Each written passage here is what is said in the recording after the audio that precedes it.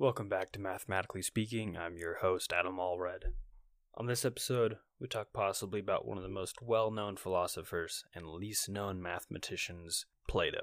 He set math back probably several hundred years with some rules that he ended up setting. These rules didn't make sense then, they don't make sense now. But I want to start by talking about a painting called The School of Athens. I'm sure you've seen it before, but if you haven't, pause the episode if you're able to and do a quick Google search. I'll bring this painting up again later, but right now I want to focus on the two figures in the middle. They are Plato and Aristotle. Plato is the one pointing up, and Aristotle is the one pointing down. And it seems that they are having a conversation or debate of some sort. Well, how is it that their gestures are giving away their identity? Because the difference in their gestures is the same difference in their philosophies. Plato is all about his world of forms and the real world existing outside of us. Aristotle was all about the world that we live in currently and his evidence-based reasoning. I didn't dedicate an entire episode to Aristotle since he didn't have that large of an impact on math historically. He dabbled in everything and for his time was brilliant in some aspects. Today he is still brilliant, but he was so very wrong about so many things. Mathematicians today still work with his logic, though. The Aristotelian logic system. There are so many different kinds of logic systems, but the one set up by Aristotle is the most basic and the one that we use in everyday reasoning. The whole if P then Q, if not Q then not P, that sort of stuff. Remember the thesis of the show, that math is a human thing that we invented and it wouldn't exist without us saying so. This sort of logic is what people tried to base math in, but they failed. Logic is a tool used in math, but that does not mean it is math. Anyways, back to Plato. So much of his metaphysics contained mathematical knowledge to shore it up and provide foundation, but it all came down to his idea that the real world existed out there. Imagine a large sweeping gesture into the void as I say that, out there. We can think of the distinction between these two, Plato and Aristotle, as the difference between pure and applied math mentioned in the last episode. The way the world ought to be, and the way the world is. Now, he gave large contributions to all fields of philosophy. Some examples are that he gave us the idea of utopia in his book The Republic. He wrote the dialogues of Socrates, which covered a variety of topics. He also gave us the first Western university called the Academy. Above its doors read, "Let no one ignorant of geometry enter." In ancient Greece, there was no other math besides geometry. Algebra wasn't invented, and neither was number theory or calculus for many, many years, so a modern interpretation would probably say, "Let no one ignorant of math enter here." The university here would be very different than what we know as a college. It's probably better. It was mainly the Socratic method. Questions asked by professors to make the students pull the answers out of themselves, centered around the works of Aristotle. And the title of this episode is It's Just Platonic. Plato's name is where we get the word platonic from because he was a big fan of intimate friendships, and he thought the best kind of relationship there was the friendship between two guys. Today we would call it a bromance. While Plato did know math himself, his philosophy was so influential that it impacted math. And the most influential was his metaphysics, which I've touched on a bit in a few episodes here and there, but today I'm going to really get it down. Plato had the idea that the entire universe was made up of 5 regular polygons, which we now call Plato's solids or the Platonic solids. A regular polygon is one such that all faces have the same number of sides. For example, a cube is made up of just squares, and all squares have the same number of sides. So a cube is a regular polygon. If one of the sides became a triangle, then it would no longer be regular, and it also wouldn't be a cube. Another criterion for it to be a regular polygon is that every corner has the same number of faces that come together. Again, a cube has 3 faces that all meet at one corner. The last requirement is that these are convex polygons, which means that the corners point outward rather than inward. There are only 5 of these kinds of polygons, or solids, which is bizarre, out of the infinitely many different polygons, which is just any closed shape. That's all that is required for it to be a polygon.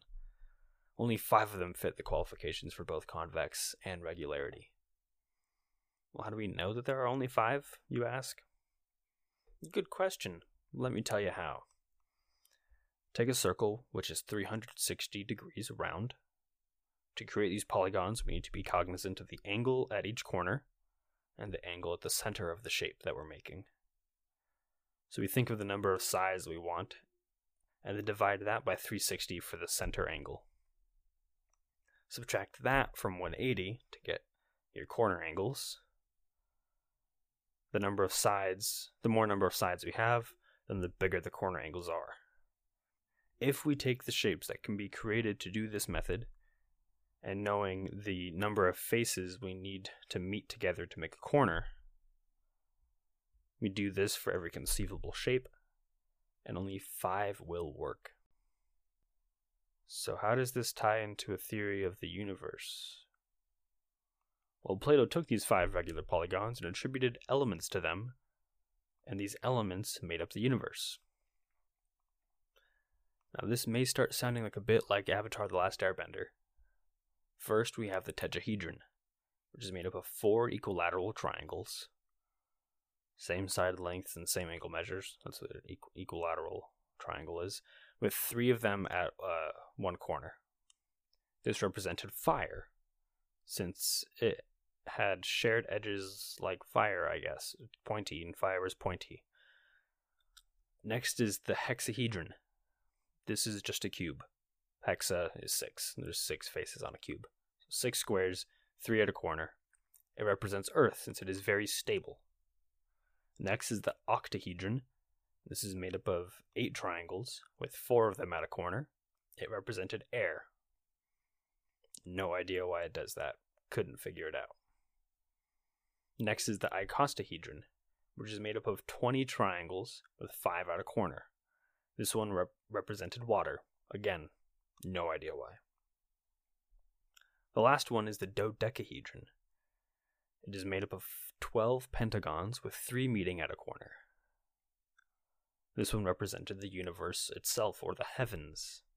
And at the time, there were only 12 known constellations, so each pentagon on that shape represented one of those constellations, thus making the entirety of the universe, because it would have fit all 12 constellations in it. There is an idea that the creation of these shapes and an interest in them started with the popularity of gambling, as they all make for good dice. If you play Dungeons & Dragons, you know what a d20 is. That's just an icosahedron.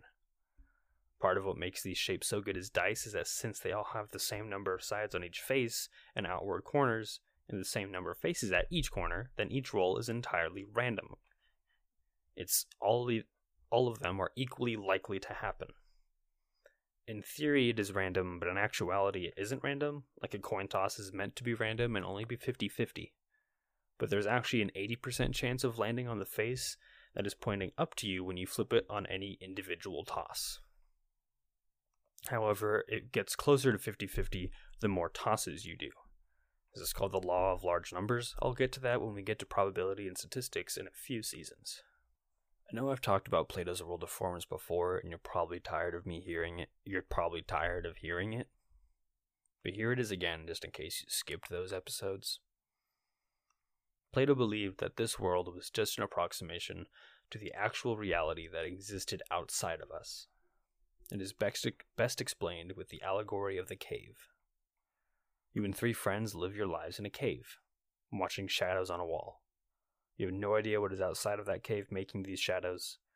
For all you know, reality is just these shadows. But you decide to venture out. So you leave the cave to see what is making these shadows, and you return with all of the knowledge that you have gained and try to tell your friends. They think you have gone crazy and tell you that the shadows are reality. There's nothing more. The world outside of the cave is the world of forms, whereas a perfect form of everything exists. We just see the shadows. This is true for mathematical forms as well. The Platonic solids exist in this outside world.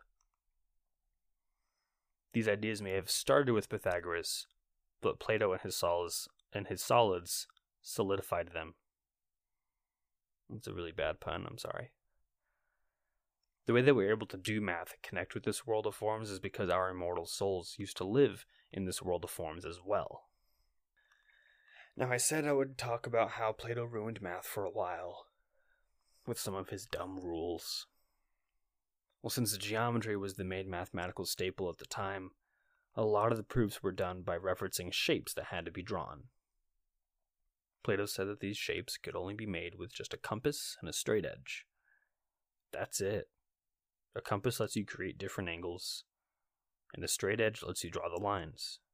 And a straight edge is like a ruler, but if it had no marks. If you remembered the chapter on constructions back in your geometry class, then you did geometry the way Plato wanted. The way a dude who's been dead for thousands of years wanted you to do math. That's how powerful his influence was, and nobody questioned him and just went along with it long after he died, obviously. Because we still teach it. The ever so important skill of drawing shapes with a compass and a straight edge. As an educator of sorts, this is infuriating that this is still around, because it created certain problems, and it deemed them impossible to solve because of these weird standards. For example, the problem of trisecting an angle. All of this means is that we can take an angle and split it into 3 equal portions.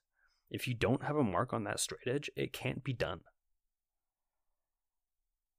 Now there's a powerful lesson in this. Plato set up these dumb rules for no reason. He just thought it had to be that way. Don't really know why.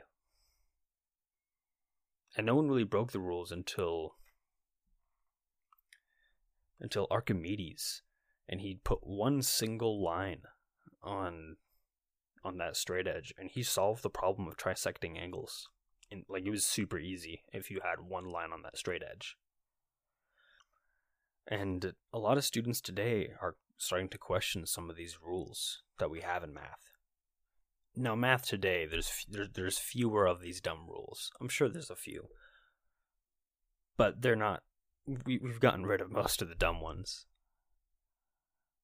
But let's extend this beyond math. We said math is a human thing that is a tool. Well, what lesson can we learn from this? Historically from this?